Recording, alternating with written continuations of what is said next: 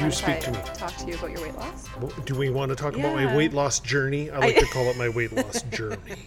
Can we? No, I don't want to talk about my weight loss journey. I can congratulate you on your new svelte figure. No, you cannot congratulate me on my new svelte figure. And welcome to the latest edition of the Startupdom podcast. I am joined by Jamie Zaborzan. Hi, Jamie. That's not how you pronounce my last name. Zapperzan? Yeah, that's it. Zap. Zap. Zippity zap. Well, there Hello, we go. Dr. Craig Sherburne. Yes, and we're not going to talk about my weight loss journey. Okay, a little bit. I found that this has been a struggle, and who gives it? Nobody cares about whether it's a skinny Craig or a fat Craig that they're talking to. Okay, this is a fact because no one's noticed that he's lost weight except for me. Except for you. Yeah, to be fair, though, I walk around the office nude most of the time. So. No, I've actually just noticed that you don't take me out for nice lunches anymore. Well, I offer you half of my can of tuna. Without dressing. See, that's the key, is that I'm allowed to lick a can of tuna once a day. So If you're wondering how Craig has lost 30 pounds in 3 weeks, right? 32.6. 32.6 pounds in 3 weeks, but who's counting? I don't want to talk about it. I do, just quickly. If you're wondering how he's done this without going near a gym, I tell you this. Yesterday, he says, I think I'll eat today. I'm not making that up, and I said, good for you, Craig.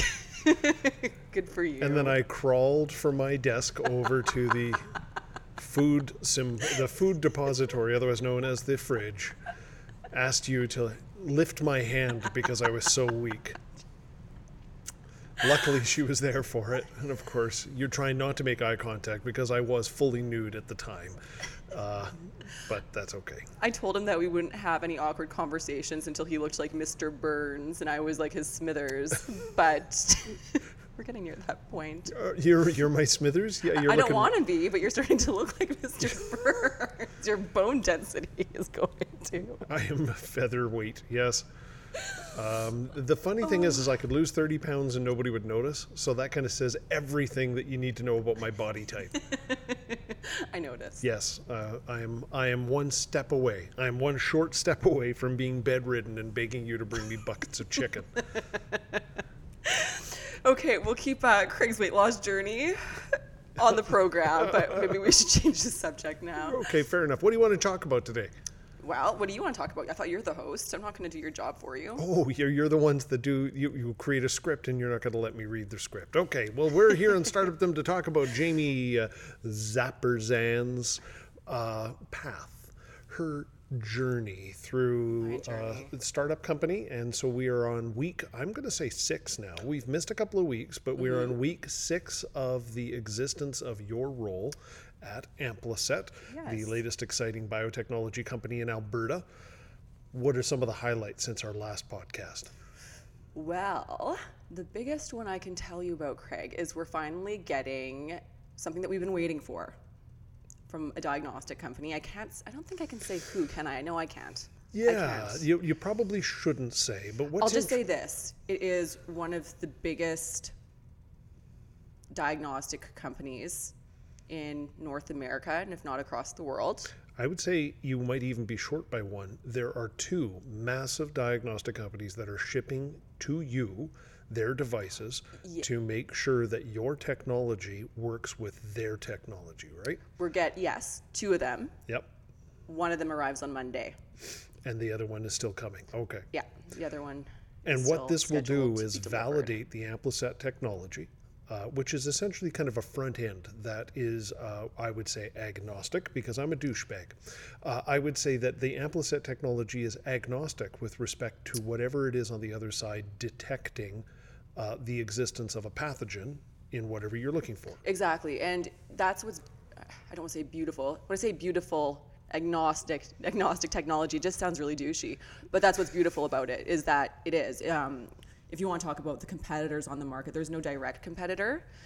And whatever may be considered to be a competing technology or product, it can work together with Ampliset to further improve its capabilities. Yeah. That's what's great about it. And we've touched on this in the past, and we don't want to do it every podcast, but Ampliset has a number of different things, technologies in its possession and what it owns. But the thing that Jamie is focusing on first has to do with enrichment. And so you've got a sample and you want to know if there's a bad bacteria in it.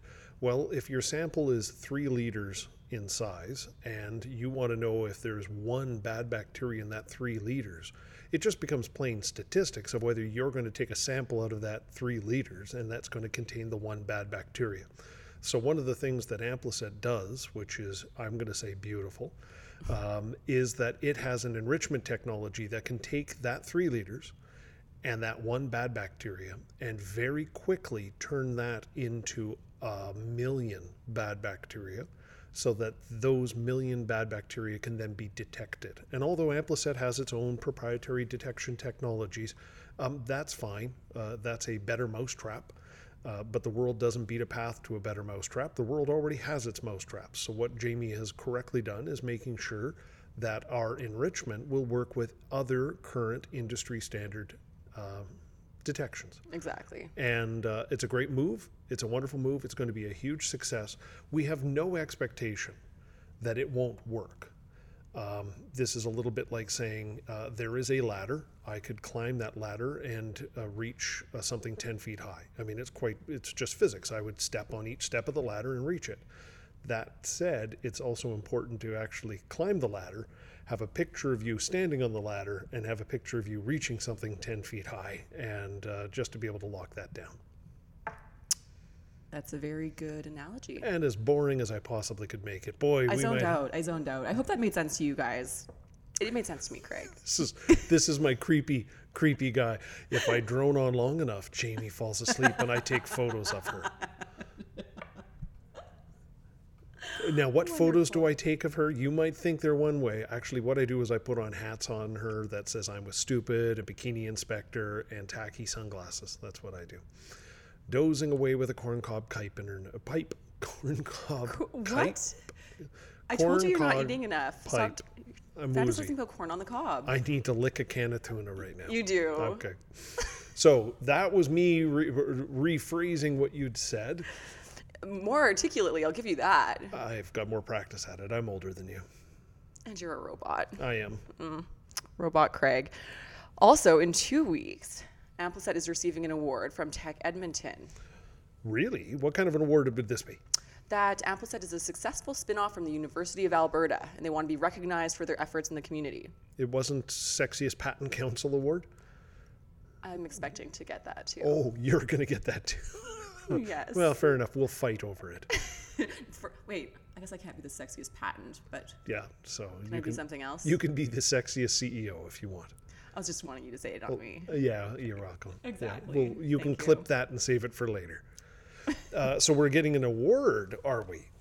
Yes, we are. Very nice. Very nice. What are you going to wear? Have you already planned out your apparel? No, I haven't. As a matter of fact, I wasn't expecting to accept the award on behalf of Amplicet. Well, this comes full circle, you see. When I was speaking to Linda about the awards originally, Linda, we had mentioned her before, she is essentially the inventor of Amplicet's technologies along with a few other researchers. We would call her a founder of the company. I'd call her a founder, yes. I anticipated that she'd be accepting the award, to which she then told me I'd be accepting the award as CEO. And then when I met with her yesterday, she's thinking about accepting the award again so that she could say something rude to her husband when she's on stage. As a married man for coming close to 20 years now, I totally understand that. I totally get that. Well, apparently, yeah. After apparently 20 she did it years, once before, and they're looking forward to seeing her do it again. Excellent. After 20 years, I would kind of want to. After 40 or 50 years, I'd absolutely demand to say something rude about my wife. And she vice versa, I think. That's for certain. So, Either way, no, I haven't picked out what I'm going to wear yet. I was thinking about borrowing the I Love Old Muffins t-shirt that you gave to me. Is that acceptable if I wear it with a nice blazer? so I could see my total uptick on my old comedy website when I was a stand-up comedian. I'll see this huge peak of visitors going to see me tell dick jokes on the web. I think that you're asking for it now. I am. Can you leave a link? There is no link. There is very little evidence that I ever was a stand-up comedian. If anybody searches my name, you will find a couple of news articles from the Edmonton Journal and across Canada talking about a lawyer turned stand-up comedian. And maybe you will find me being interviewed by some people when I was performing out of city. There's some interview videos, but I've removed everything else. Interesting story, or you may not find it interesting, but I'll call it an interesting story. About 2 years ago, I was sitting in Craig's office across from him, being interviewed. Being interviewed? Oh, for the job. For the job. Yes. What did you think I was going to say? You had to clarify. I'm sitting in his office, not in his lap, across from him. Oh. Not on the ceiling, but across from him. Well, this was when I was still trying to be respectful and presentful. Yes. Presented well in front of Craig. And I miss those days. I know, you must, because I was listening to every word he was saying. He kept me there for over an hour, I think an hour and a half. So I learned that he was a lawyer, which I didn't know going in, and about all of his different businesses. And then eventually it somehow worked its way into the conversation that he was also a comedian. And I wasn't sure if he was joking or not. If you haven't seen Craig, he looks like a scholar. Why are you giving me a death glare?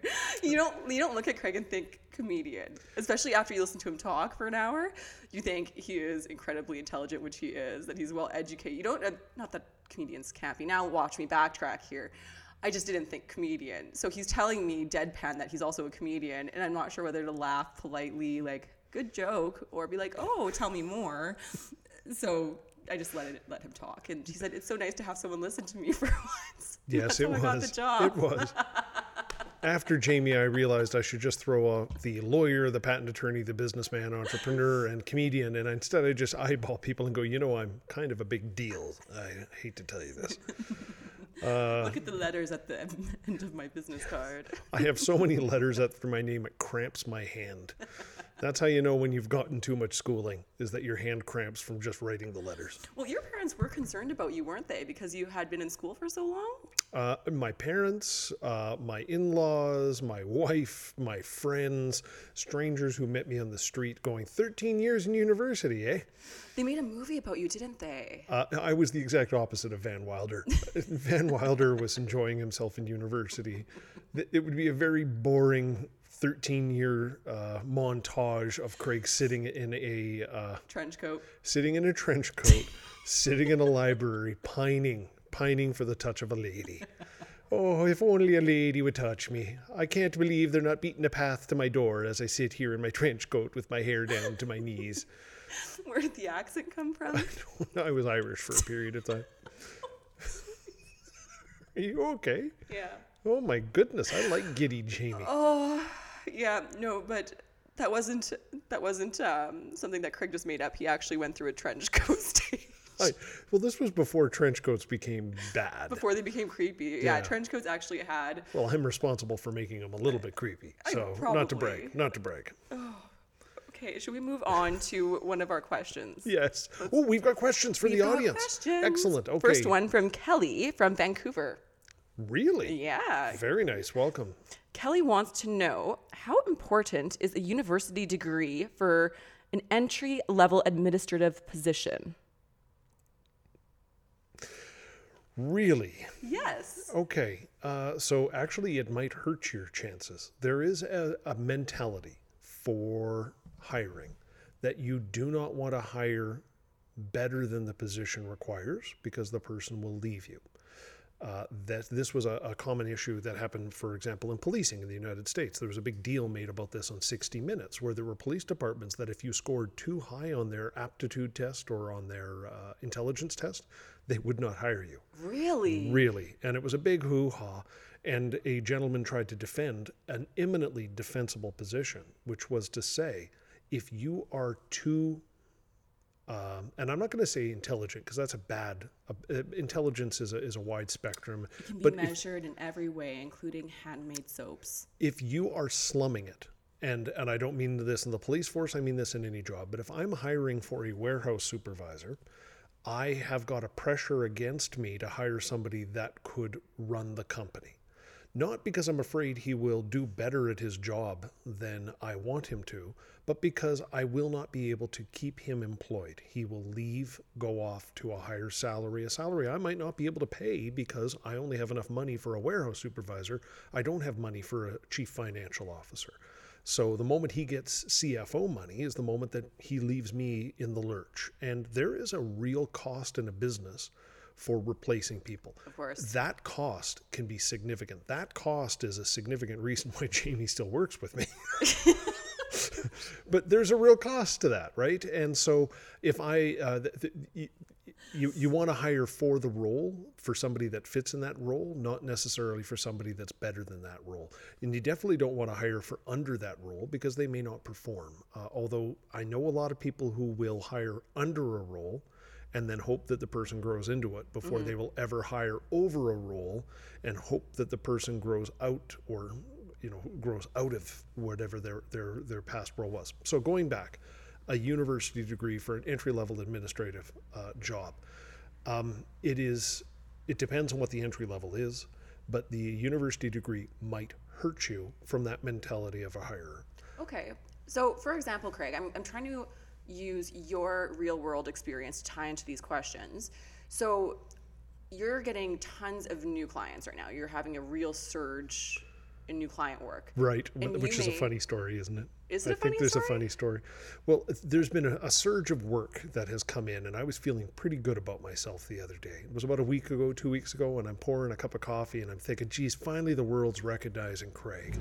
Because I've been this good for a long time, but I've really kept a low profile as well. I don't advertise my services. I don't market myself because I was very happy with my client base. But I've had a lot of referrals that have been coming through the door recently. You've seen. Oh, yeah. And I'm thinking, it's all because of me. It's all because of me because I kind of fit into a niche of technology entrepreneurial lawyer. If you have a technological company or non-tech company, but if you're doing a startup company, I'm kind of the full package. I can do your intellectual property, your employment, everything that startup companies need. And as I'm pouring the cup of coffee and congratulating myself for the world finally seeing Craig for what it was, it suddenly occurred to me, oh, criminy. It's not because I'm so great. It's because the other lawyer that was doing this work died 3 months ago. Oh, that did happen. Yes. And I'm not laughing at his death. I'm laughing at the arrogance that I had that it was me.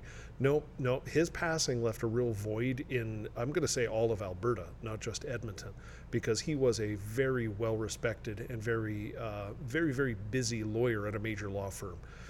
But it was his passing that really has resulted in all the referrals to me, because all the referrals that used to go to him, they can't refer to him anymore because he has passed. So they're referring him to me. So my entire marketing strategy of living has been 100% success. That's my goal, is to outlive the guys that are better than me. It's free. It's free, that too, yeah. Either way, congratulations on that, Craig. Thank you for congratulations on outliving him. Good for you, Craig. Good choice. The smart choices. Thus why I've now lost 32 pounds, because I've realized I've got to continue living apparently to earn money. So there you go. Kelly, we're going to address your question. And the way I wanted to actually bring this in is that we're talking about expanding Craig's law practice and by maybe getting him some help. If you were to hire an entry-level position to help you out around the office, would you hire someone without a university degree? Yes. You would? I would, because I'm going to suck and blow a little bit. So okay. I first sucked by saying, if you got a university degree, they may not hire you. Now I'm going to blow. They're making a critical mistake by not hiring somebody who is better than the position they're in. Every business has opportunities to increase your role. I think you would see yours is the same. I recognized your skills, your abilities, and your role increased as time went on to the point where you were eventually running Movolo, which is perfect, excellent. That's the way it should go. That is a intelligent hirer's mentality. In which case, coming with a degree doesn't mean that you are smarter than somebody without a degree, but it does give you an easy box to check on that they had capability and capacity to get through that higher level of education. They needed to jump through certain hoops to complete the degree, which tells you something about who and what they are. Very few degrees are easy, and you just send in your money and get it. You are required to attend class. You're required to turn things in on time. You learn how to study and to pay attention. So these things that I can tell by just you having a certain degree, university or otherwise, right? You can come in with a degree in engineering technology from Nate, and I know the same thing as with respect to your abilities as a administrative professional or admin assistant. In the end, never turn down education. At its best, it tells the world that you were able to complete something. At its worst, it tells the world that, or it gives the world one less reason to say no. There might be some people who say, no, you're overqualified for the position. They're foolish. And frankly, in today's job market, that kind of is diminishing. We're seeing more and more people with PhDs coming and applying for low-level entry positions because the PhD won't get them a job. So that kind of mentality, which was really prevalent in the 80s and 90s, is disappearing here in 2018, where we're getting wave after wave of overqualified people who are just happy to work. And we've seen that within our offices. 100%. We've had, PhDs, MBAs come in looking for anything, looking for any kind of employment. Yes, and I make such great employment decisions too, don't I? No, you don't. I do not. I am a bad judge of character. Okay, anyhow, moving on. Not including me. I think that I need to point that out. Not including me. The answer I would have, get a degree. Get the degree. It opens doors. It shows the world that you can complete something. And I don't care if it's a university degree. It could be anything. Go out and get the letters. It stops people from saying no right off the bat. Even though I'd said initially that people would say no for that reason. Those are a smaller and smaller proportion nowadays, and regardless of whether they say no or not, get the degree. There you go. I'm going to say I agree with you. Most of my friends, we all went to university together. We've stayed in contact. They all have great jobs. They're all professionals. I've had this conversation with all of them, and I asked, the training and the education that you got at university, did you need that to do the role that you're in today? And overall, the answer was no. On-the-job training was 90% attributable to the role I'm doing today. But they would have never gotten that position. They would have never received it without their degree. It showed them how to be persistent, how to do time management, how to work well with others, how to work under stress and pressure. It has taught them a lot, and that shows the employer that you're willing to work through difficulties to meet deadlines. I think we're in agreement with that. Exactly. Well, that was a good answer. Long-winded, but good answer all the same for both of us. No, I wasn't attacking you. I'm just apologizing for me droning on. Get the degree. Okay, there we go. What's the next question we have from the ether? Well, first I want to take a break for a new segment. A new segment I'm going to surprise you with. So in an earlier podcast, I had mentioned that I want to hear more about some of the wacky patents or invention ideas that have come across Craig's desk as a patent attorney. So we are going to call this Patent Impossible. Ooh. You may change the name of your clients, which I'm sure you will. To protect the innocent, namely me. Evil laugh, so cackle. You want some funny stories from the patent front. Okay. There's got to be some real wacky ones where you were just mind boggled. There are, and here's one that is kind of an insipid little mind boggle. So many years ago, when I was first starting out as a patent attorney, I got a phone call from somebody who wanted to patent a bucket. And I said, I don't think you can patent a bucket. Now, for those of you who don't know what a patent is this kind of exchange that you make with a government. And almost every government in the world has this kind of system set up. And the exchange is that you will fully disclose your invention so that the rest of the world can see what it is that you've made. And so long as your invention is novel, namely it's never been seen before, and unobvious, which is kind of a subjective assessment, that it's not just a matter of a slight or small change to things that people knew, and that your invention does something useful. If you have those three things, it's novel, it's not obvious, and it does something useful, a government, in exchange for the full disclosure of your invention, will give you a monopoly on that invention for a period of time. Let's say 20 years, okay? So for 20 years of exclusivity, that nobody else can practice your invention, you promise to tell the world what your invention is. So this fellow phones with the bucket, and I go, well, I'm pretty darn sure a bucket's not novel.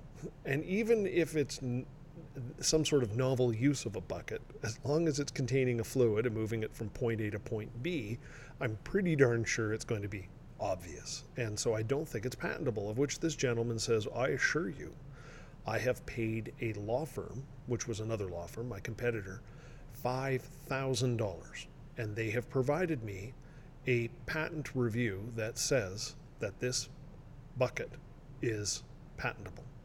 Of which I said, well, let me take a look at that thing. So he shows up and he drops it off, and I take a look, and the first thing you do when you have these crazy people is to say, look, I'm going to need a retainer. This is the way I used to practice law. I'm going to need a retainer. Put your money where your mouth is. Before I start doing work on your behalf, I want you to show that you're going to be capable of paying me for this work, and leave the material. So he leaves this opinion, in quotation fingers, from the other law firm, along with a check for $5,000, of which I go, well, look at that. That's interesting. Let's take a look at the opinion. Well, the opinion didn't say your invention is patentable. The opinion said, we have searched the United States Patent Office and could find no patent filed in the United States Patent Office that describes a bucket, which would be 100% correct. Yes. Since buckets predated the invention of patents in the 1600s in the UK and the 1800s for the United States. So it wasn't that they said it's patentable. They said, we looked in the patent office and could find no patent describing a bucket. So therefore, we encourage you to pay us more money to draft your patent application. I like your competitor. Yeah. Move on. So needless to say, I take a look at this thing and I try to phone the guy. I phoned the guy immediately after I take a look at it. It took me about 2 days to read it. He's gone on vacation for 3 weeks. And his phone message says, or he gets an email. I get an email saying, I'm on vacation for 3 weeks. I look forward to seeing my patent application when I get back. Oh, dear. So he gets back for 3 weeks later. And so I said, come on, let's go for lunch. I'm buying. So I buy him a nice steak dinner, and I hand him back his $5,000 check. And I explained to him that just because it wasn't found in the patent office doesn't mean that it's patentable. And I can assure you that you cannot patent a bucket. No matter what you're using it for, it's not going to be patentable. Now, by the way, that's an overreaching statement. There are probably patent attorneys or people who are like, I can patent a bucket. In this case, I can assure you, he could not patent the bucket. What was special about this bucket? Was there anything, or he just thought that he was the first genius to think, hey, everyone uses a bucket and it hasn't been patented, so... He thought he could patent the use of the bucket because he was lifting water from one place to another. And he felt that nobody had ever thought of taking water from one place and then lifting it 3 feet away and putting it in another. I don't want to go through further details, but that was essentially what he was doing. And then he goes, but I've never seen anybody lift the bucket from point A to point B and pour it from source A into receptacle B, of which I'm like, that's... Even if it was patentable. Let's say I was able to get a patent on the method. What is claimed is a method of taking water from one place and putting it into another. There is no way you would ever be able to find anybody infringing this patent because it was in a bathroom and it was behind a closed door.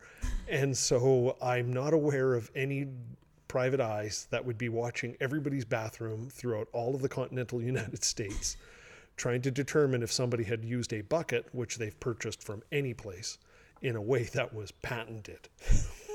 The only real business fail I see here was that you returned his $5,000. Yeah, well, that would be that. I slept at night. That's my funny patent story is the man who tried to patent a bucket. That's a good one. I look forward to more embarrassing tales. Let's leave it to the audience to see whether that was a good one or not. That's a good idea. Yeah. Let's hear comments. Do we want more patent stories, and do you want them sexier than Craig's bucket bathroom story? I'd like them juicier. Juicier than a bucket full of water and bathroom water?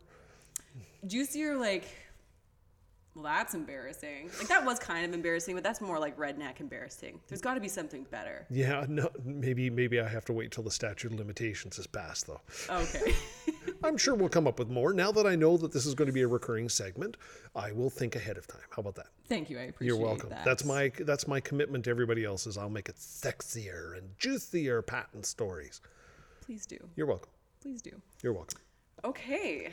I think that's good. We talked only briefly. We talked a little bit about Amplacet, but I want to come back just before we close off. Okay. What are your challenges? What have been your challenges these last few weeks? The last few weeks' challenges. Craig, I don't have any challenges. You don't? No. Okay. I didn't think about them ahead of time. You didn't think... You know what? I've seen you overcome them.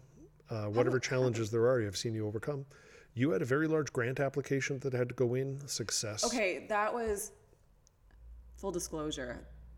That was a huge struggle for me because I got very discouraged filling out the grant application. These grant applications can be very, very long, asking the same question. It appears 4 different ways, which makes you wonder if you answered 3 of them wrong. And making so many inferences where you're trying to be as accurate as possible. You don't want to be misleading or to make up data, but they kind of get you into a corner that you have to. Well, I don't want you admitting on the podcast Not that make you up, made things not up. make up, but it's hard to make inferences to answer some questions. Some questions are not amenable to a 3-word yes or answer. Some questions are just not amenable to 1,000-word answers. That is a struggle that you have when you're trying to capture within 150 characters an answer to what is it that your company does. Makes money. Thank you. Moving on. Right. That is a struggle. Can you please explain more about how you're going to enrich the DNA? We want it longer than the 3 paragraphs you provided, but less than 4. Well, I would actually think that the question of how are you going to enrich your DNA would be an easier one to answer than what they do ask, which is explain your technology in 150 characters. So. Well, and the frustration is like that I'm sitting there and getting frustrated, and I'm thinking, are they going to even understand if I put this in here? What are they looking for? I suspect that grant applications are a lot like business plans. A business, when you're going to invest in a company, you ask for a business plan. Not because you believe the business plan is the secret to a success of the company, but you want to see that people have turned their minds to certain questions and that they have, if not an answer, then have at least addressed the question. How are you going to make money? When are you going to make money? How much money do you need to be able to make this money? What are some of the challenges? These are all questions that are very complex, very difficult to project how much money I'm going to make 3 years from now, because there's many things that could happen. We could have that orange dynamo in the U.S. Turn completely maniac on us, or turn out to be the sophisticated and wise businessman that a significant portion of people think he is. All of those can change the world 3 years from now. But we're not asking you to hold you accountable to it. I think grant applications are just making sure that the person filling it in has thought about that and has turned their mind to it. Whether they have an answer or not, I think is secondary. That's my theory. Could be that the governments of Alberta and Canada honestly believe that you should be able to describe the basis of polymerase chain reaction in 3 paragraphs. I certainly tried. Yeah, well, yours included putting a open square bracket, shit happens, close square bracket. And that was a very challenging. I feel very confident that that's going to work. That's going to work. Good for you. Let's Shit find out. happens, right? Shit happens. Shit happens. This is where the magic occurs. The answer, and if we don't fund you, how are you going to make it through? Our angel investors. Angel investors. I think I just copied and pasted that for every answer. Angel investors. Angel investors. I thought I told you collecting bottles, but fair enough. Whichever works. I also enclosed your credit card number too. This is a source of revenue. Source of revenue. Craig's credit card. Yeah. I might have to check those statements a little closer next time. Oh no, I'm on top of it. Very good. That puts me at ease. All right. What I want from our listeners for next week, any questions for us, actually. I'll filter out the naughty ones. Ooh. I'll answer those in the Startupdom After Dark podcast. Ooh, that sounds sensual. How do you please a lady? Well, as a man married for 20 years, my advice is to leave them alone and not make eye contact. There you go. That seems to please her the most. Wise words. There you go. You're welcome. Thanks for tuning in, everybody. Talk to you next week. Bye-bye. Bye.